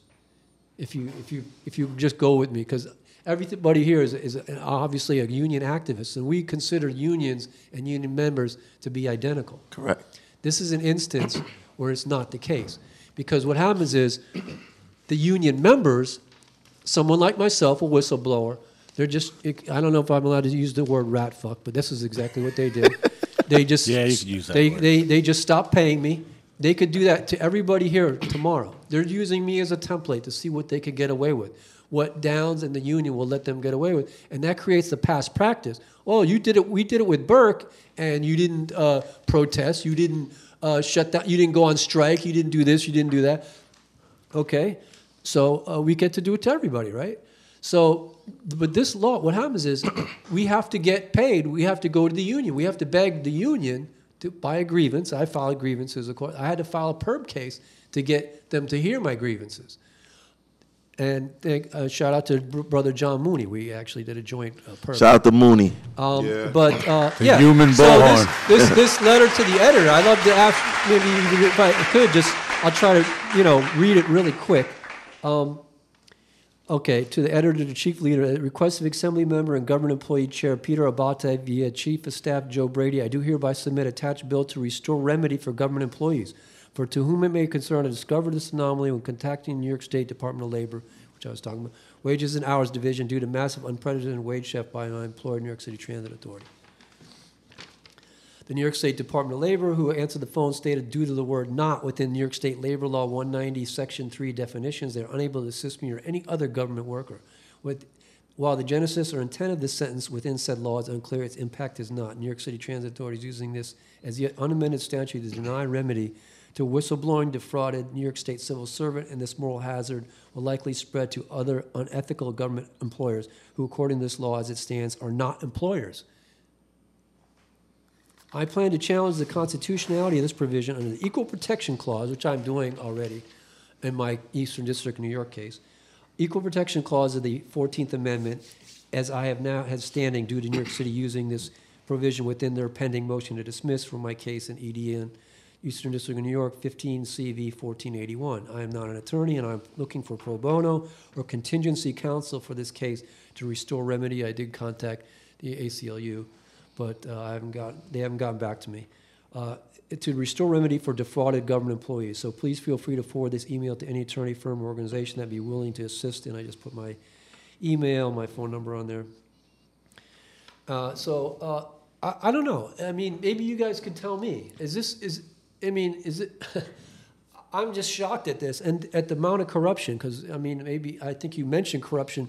I mean, the corruption is everywhere, brothers and sisters out there. It's in the courts, it's in management, it's in the local. It's just about power. It's about basically extracting value from workers. Yeah. That we workers who create the value for them and just want to do our jobs and be left alone, the parasites, whether it's management or the billionaire class or whoever it is, it's all about keeping us in our place. And the idea that we have rights, but we don't have rights. Oh, you have rights until you actually try to use them, and then it's a mirage. Oh, then they pull out these laws. Oh, your employer is not really an employer, sir. You didn't read the statute. I mean, this is George Orwell. That's crazy. Crooked shit. I mean, I'm just saddened, brothers. I mean, I don't know. I mean, the Taylor law is obviously crooked. It's unconstitutional. I said it was unconstitutional. You could read what I gave you today, under 10 different amendments. Obviously, it only has to be unconstitutional under one. But, obviously, we need a hearing on that. We need to change, of course, the Taylor law. We need to give government employees in New York State rights. I don't believe that we are chattel. I don't believe we are indentured servants. I believe we are full citizens of the United States, and that the 13th and 14th Amendment do apply to government workers. Now, let me ask you, as far as the Taylor law is concerned, could you pull a job action off of health and safety and not be under the Taylor law? I think that would be a fact-based situation. I mean, are you required to work in a situation where it's unsafe? I mean, that's. I understand what you're saying. Would that be considered a job action under the Taylor law? I mean, management would try it, and PERB would probably be very friendly to them, as they usually are. But I thought that Judge Jones was going to rule in our favor, but he sent Roger to jail. So, You know, I was out there protesting there in front of the Bernard M. Carrick. Remember that guy? Yeah. Bernard M. Carrick. The other crook, right? That's the other one that went to jail, right? I was there. He might be the next FBI. That's or is crazy. that Giuliani or whatever. Now, basically, I want to throw in there about the apprenticeship program because that's something that I was thinking about you know, from time to time. You know, basically, now this upward advancement program that they got, right? Now, I remember asking you about car equipment. What's the requirement to get into car equipment? Now, with the upper advancement program, they send you to Apex for 6 months. But now, when you come out of there, what do they do now with the with this new program now? You know, do you basically get, in other words, do you still, in order to get the job for the job for title of car equipment, let's say, do you still need the training for it as far as the journeyman being a mechanic and everything? Do you still need it? No, yeah. I mean, if you go to Apex, that means you don't have trade school, and then so you go to Apex. If you have trade school, you don't have to go to Apex. You go right to the apprenticeship. Now you satisfy the apprenticeship, but you work in car equipment as an apprentice for that many years, and then you're given an exam, practical and written. Because sometimes, depending on what they require, it's not really in writing, but and then you become a car inspector. Right. So that's the way it was. A promotional exam. Right. A promotional exam. Right. That's the way it was under the apprenticeship program that that was negotiated under Roger, under y'all. But now this new upward advancement program, is it still the same way, where you go to Apex? I haven't seen apprentices in car equipment in a while, so I don't know what they do with them anymore. That Apex thing is something else now. They send you somewhere else. They send you somewhere else. Okay. Right. Brian, when the last time you spoke to Steve Downs? At the mass meeting.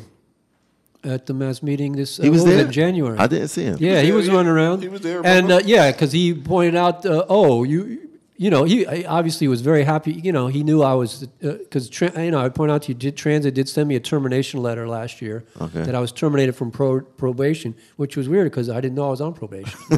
And it just turns out there's laws, including I filed cases at the Civil Service Commission in DCAS, and I found out there's their bulletins, 200-10, which says that basically in situations like this where you are put on probation and you don't pass probation, you go back to your old title. So, I'll be honest, in my heart, I'll shout out to all my station agent friends, but, I was a train operator for, more than halfway through my career already, and, did that well, I thought. I was never actually acted as a station agent. I didn't complete the training. I did more training, frankly, as a trained dispatcher. I was for 3 whole months. But you was a trained dispatcher? Yeah, I was. Wow. I hope you guys won't hold it against me. But yeah, I was a supervisor. I passed, the test, and of course, they hired. Basically, I did it. Maybe I should. But their management was harassing me. I was on the extra list, and they were, they used to give me switching jobs. That's why I picked the extra list. But they started to harass me, and they give me road jobs every day, all over the place. And it's very easy to harass someone on the extra list, and they just started to do it. And so, I was called for a trained dispatcher, so I said yeah. And so, one of the problems too was 2 problems when as a train. They made up a 2-year probation. They talk about people, SSSA threw everybody on the bus, but it was totally illegal because my promotion letter said 1-year probation, and also state law. So they just made up an agreement for people who are not in their union or not in their association yet. How can you give up something, a statutory right, for members who aren't even part of your union yet? That's what I don't understand. How a promotion you got higher probation. Oh, not only that, brother, I was getting lower pay. Yeah. So that was enough for me. And then, I kept asking that it was this woman, Jackie Mason. She was the kind of the Downs of the SSA at that time. And she, but every time I spoke to her, she would give a different answer as to this, first saying, we overturned it in court. And then she was saying there was no, it wasn't there. And then she was saying, after the second, all those people who had been demoted in the second year, they would have been demoted anyway. So everything she said made me lose confidence. And I said, this is what I thought what was going to happen was say I went past a year, that they were going to demote me in the second year, and then I would come back to train operator and lose my seniority. So, I thought that was just a scam. Now, I ask you a question. Could you reconcile with Downs, or would you tell him, Get the fuck out of here! No, I think he's retired. I think he should stay retired, and I understand he does have which nothing illegal about that, to have own a home in France. I guess I don't know. He has a home in France. Yes, I believe he does. Him and his wife. That's a hell of a commute. I've been to France. It's a beautiful country. Wow. I don't He blew have Samuelson anything out the against the water. French people. we ain't find out about Sammy? I don't Right. think that makes you a socialist to have a home in France, but I guess that's your point. There's billionaires who claim to be socialists. So it's very I guess to me that's a kind of a cognitive dissonance. But That's the biggest news we got on Progressive Action in a long time. So, cuz when you get elected and when you retire from from running the union, are you gonna have a house in Africa? Maybe Puerto Rico. Maybe Puerto Rico. Puerto Rico, yeah. Definitely closer. A little Definitely closer. a little closer. Yeah, okay. But Joe, listen, I wanted to ask you something because he brought up something that somebody else brought to my attention. Triple SA is an association, and we're a union. Right. What's the difference? How is it looked at as far as the law and everything is concerned? What's the difference? Like we're a local. Like unions have locals. Okay. So there'll be chapters everywhere, and they're just a bargaining unit within itself. You're not going to have like SSSA Local 2. Okay. Right, and PBA is like a brotherhood. Well, there's a association. local 106 within TWU. Right. which That's- is- And there's a local, that's a and dispatcher's. there's something new, a local 100A, which is new. Yeah, that's the clerks or something. No. there's That's a management benevolent association as well. no. Local 100A is the Spring Creek. That's what they're trying to break into. That's what they're trying to break. Yeah. They're trying to break into Local 100A. What is that? Yeah. That's probably a Downs thing. Yeah, well, that was a property that Samuelson tried to raid, and that was one of the things that soured the relationship with Larry Hanley. That the TW raiding ATU properties, and it was just basically Samuelson having a tantrum like he does because he's a child, and he didn't like that Larry Hanley hired Ed Watt. So to get back at Larry Hanley, he's going to raid his properties. But what it is because Samuelson's ego is so huge. I mean, I don't know what he looks at when he looks in the mirror, but he believes wholeheartedly in his head that what he does for himself is important above and beyond anything that it might affect anywhere else, anybody it might affect. And by souring the relationship with the ATU, which is about a third larger than us, you're talking about maybe 350,000 members combined between the TWU and the ATU across the country. That wouldn't we serve each other as two very large transit unions, serve our members better in an alliance going after legislation and safety issues and everything that we can do on a federal level instead of worrying about Ed Watt.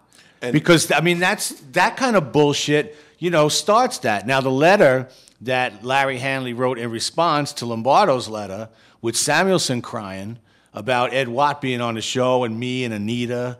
And, I mean. And I know he's even tighter now than Roger. I don't even know how Now the fuck he got Lombardo to write that shit, to tell you the truth. Yeah. Where Samuelson could have wrote his own damn letter if he knows how to write, or could have found a secretary to do it. Right.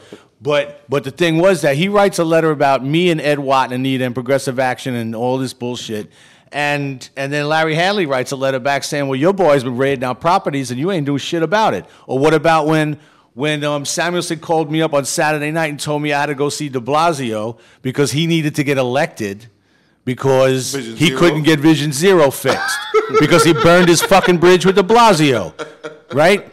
Now all this bullshit going on, right? I mean, you see that? Yeah. So the Spring Creek thing, that Local 100A, Samuelson's behind that. It was still just to try to dig Larry Hanley, but instead of, like I said, combining the 350,000 members and creating a powerful transit Powerhouse. alliance Yeah. throughout the country, which by the way, I thought they were going to do with that Move America or something. That thing that they did back in, what was it, 2010, that JP bullshit? Yeah. Right. That Sylvester talked about. Right. We thought that was going to be something. And actually, you know, when I looked at it, I said, yeah, that's not a bad idea. And I thought that something was going to grow on that. And it didn't. Samuelson screwed it all up. Larry Hanley has every right not to trust Samuelson. I mean, and because Samuelson proved himself that way. And here we are now. We're just 140,000 people. And Samuelson will continue to burn bridges. And the funny thing about it is now that this dude is going national, he's got a whole brand new audience that he's getting ready to disappoint. But they don't know it yet. I mean, it's the analogy I use is perfect. You go to the used car lot, and that shiny car is sitting there, right? And it looks good. And you open it up, and you can smell the leather, right? And the salesman's telling you how great it is. Yeah, leather's nice, and the radio does this, and everything's beautiful, and it's smooth and quiet. And then you drive it out, and the wheels fall off. But you were fooled. Now, I think we have to watch the rest of the nation get fooled before they realize they made a bad investment in John Samuelson. Well, we need to let the rest of the nation into progressive action so they can see how upset transit workers really are with John Samuelson. And then basically, I know he's even tighter with Lombardo. Not Lombardo, I'm sorry. He's more tight with Larry Hanley because Larry Hanley brought Roger on board. Yeah, and that's the whole thing, too, because Samuelson takes this stuff personally instead of just, you know, going out and doing what the members hired him to do. Yeah. They pay him a lot of damn money to do. And since he hasn't even gotten started doing it yet, and he's already been paid by us for 7 years, that he'd rather just, you know, settle personal scores and throw tantrums. Now let me back to what Brian said about us not being employees. He's right, because when we did I consider him my Steve Downs, my secret weapon. He's not corrupt though, but when we did our lunch grievance with the Department of Labor, they didn't consider us employees. They considered us civil servants. And it's a difference. Yeah. Oh, I just point out. I don't know if it's getting into real semantics, but actually, it says what happens is transit is not an employer. I don't know if the law actually says. That's a good question. I don't know if that means that we're not employees. So it might be true as well. But it definitely says a government agency. This is in the definitions in New York State Labor Law 190, and I point out to you, I also call out this New York State AFL-CIO. Can you post that in Progressive Action? Yes, I did it already, but I'll do it. You know, I could do it again. Yeah, do it again. I could do both the bill and my. I did it today. In fact, I did the just did the letter to the editor, but I'll put the bill up as well. You know, it's a short bill, so it's actually shorter than the letter. Because that's just like I said. Remember I told you we were talking, and I said people have the mentality that transit gives you a job. No, they don't give you a job. You qualify for the job. Joe qualified to be a car inspector. You qualified to be a train operator. You qualified to bus when you came on. Same with me, and you qualified to be a conductor. They can't, if you qualify, they can't fuck with you, take it away from you. And I point out under New York State law, and I don't know if it's common law or statutory, but I know that we have a property right to our job. It's actually considered an asset of ours, that we actually own the job in a sense. Obviously, we could lose it for cause, but in New York State, in the courts have recognized a property right for civil servants in their jobs. That's why you have standing to sue in those instances. Okay, so what I want to know is now what you just said. Now, basically, again, I can't stand the Labor Relations Department. So what I want to I always try to figure out and try to wonder how the hell did they gain so much power the way they could just take members' jobs just like that? 30 days and final. And that's a good question. I think always the issue, and I guess it goes back to Downs, I guess, but it goes to the issue is frankly the arbitrator. They had an arbitrator before who I don't know. I was in front of him several times. I don't know how Joe or maybe you know the old Mr. Edelman, kind of a Kurt Mungenly guy, but he seemed a very honest guy. I thought. I don't know. I won a grievance in front of him back, maybe it was in 2007, I guess me and some others did an et al. To get members paid for doing working training on their RDOs, that we were supposed to get time and a half, and we won that grievance. But actually, I had another grievance to get regarding PIC rights, an et al. In the yard, and this, I guess it was Greenblatt, that was his baby. that he was putting all the rookies in the yard, and he basically took the pick rights for the substantial number of senior jobs gave them to these rookies, and I put in a grievance for that, and they fired the arbitrator right in the middle of our hearing. That's how sound will go. Let me ask you a question real quick before we go give you a final word. Would you have a debate with Downs on this show? Absolutely. All right. I'll call Downs. Contact Downs. Okay. Wake him up. Yeah. Contact Downs, and I want him and Brian on the show. Okay. And we go see if he go come back on the show. Okay. Yeah, we'll see if he. All right. Contact him. Reach out to him. I'll reach out to him. But leave the people with a final word. Something real quick. We want you back on the show. You have a lot of information. Oh, yeah. So in the next few weeks, we're going to have you, probably 2 weeks, somewhere around there. Yeah. We'll have you back on the show. All right? Perfect. So give us a quick, what you want to leave the people with. Well, I just, I came in here probably to warn members that, about being a whistleblower. I found out the hard way that, I couldn't afford it, and I don't think anybody else can, because I think what it is, management is just trying to show that what they're doing to me, whatever they wind up paying in the end. There was also, I didn't even bring it up, but I'll bring it up next time, the story about Stephanie Lewis, a former bus operator who was treated actually even worse than me. She died, may she rest in peace. She was basically negligently homicided by management. But the terror they'll basically violate every single law in the world to retaliate against whistleblowers. And I found out that hard way. All right. We definitely want to have you back. My boy Jay will holler, the Facebook name. Yeah, I learned something tonight from you guys, and thank you, sir, for the definite lecture and teachings on that. I will say this, though, that you guys are civil service. I am officially not. Wow. Because I'm MAP STOA. Oh, yeah. We are expendable. Yeah. Yeah, we're not civil service. Yeah. We're public servants. Yeah. Exactly. Public employees, yeah. Yeah. There you go. So that's definitely something I learned also as well. But next time for sure I'll be here. And no, next time let us know. You guys set a schedule with us. You can't, because I'm looking at the door like, who is this like, dude? Like, I know. I saw that. I'm like, Is that management here? It was a thought in mind. I'm gonna come out, see my guys, nice, see what's going on. I ran into a friend I was here before you guys got here downstairs, started talking, catching up, whatever. All right. But yeah, I'll be here next time for sure. I definitely want to actually talk about some things I'm curious about to know and learn more on, and you guys have that knowledge. So this platform right here definitely needed for me to have to learn more things. I think we are pretty much a force to reckon with when you actually have things to know. They can't basically, screw you over. Ammunition is definitely another thing to have when it comes to this job. Know your rights, and you'll be safe and sound. That's how I look at it. There we go. Yeah, definitely.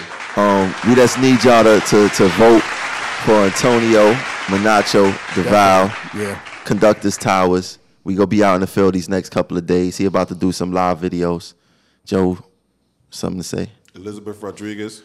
Yeah, Liz won her protest because they were trying to tell her that. And this, the interesting thing was that this was that bylaws that says if you run for top office, you can't run for anything for 18 months, which pretty much puts you in election jail for 3 years. Mm-hmm. And we took an ambiguous piece of the bylaws and ran with it. And the union was trying to get the neutral monitor to fill in that ambiguous piece with some kind of, filler to say, well, the executive board also falls into that realm, but that wasn't the case. We convinced the neutral monitor that we were right, that the executive board can run in a vacated election because it's not division, it's a separate entity, and she ruled in our favor. So Liz got to run, but they didn't give her extra extra petitioning time, so she has a week. Which that's kind of messed up because that was the union denying her the right to run, and then it took a week to get this argument out. So anyway, she's running. So OA2 has a competition thing going on as well. Let me leave you with this. I had a bunch of stuff to say, but it's okay. Brian Brian, filled everybody in. You got plenty of time to come back, Joe. You know the deal. Come on. Yeah, but I'm going to have to do this quick in another video because this stuff has to get out right away. But one thing I did want to say, we're going to start a campaign on awareness, voter registration, and get out to vote against a New York State convention coming onto the ballot on November 7th. Just real quick, it could affect anything. Opening up the state constitution can affect, school funding. I'll say that one last. School funding, the environment, a whole lot of things that we take for granted, but most importantly for public employees and civil servants, pensions. When everybody looks at Tier 6 and says, well, it's Tier 6 and Tier 6 should fight for Tier 6, fix Tier 6, they can open up the state constitution to make everybody Tier 6, including existing retirees. So that's probably I'm probably putting it mildly what they could do. They could make everybody MTA bus, which is like, a terrible pension compared to even Tier 6. So what we're going to do is, and we need volunteers, and we need people to be not just Facebook advocates, but to get people registered to vote in locations, in quadrants, make sure everybody's registered to vote. I don't care how you register, Republican, Independent, doesn't matter to me. Whatever you want to do, you do. But as long as you're registered to vote, then you can vote in November to shut down a New York State Constitution convention. All right. Y'all know the rules. Facebook, Progressive Action. Instagram, Progressive Action. Twitter, Progressive Act. Please follow that because we're becoming more active. Thanks for tuning in. Went over our time. We got to go. Peace. All right, next week. Have a good one, everybody. Good night, everyone. Good night.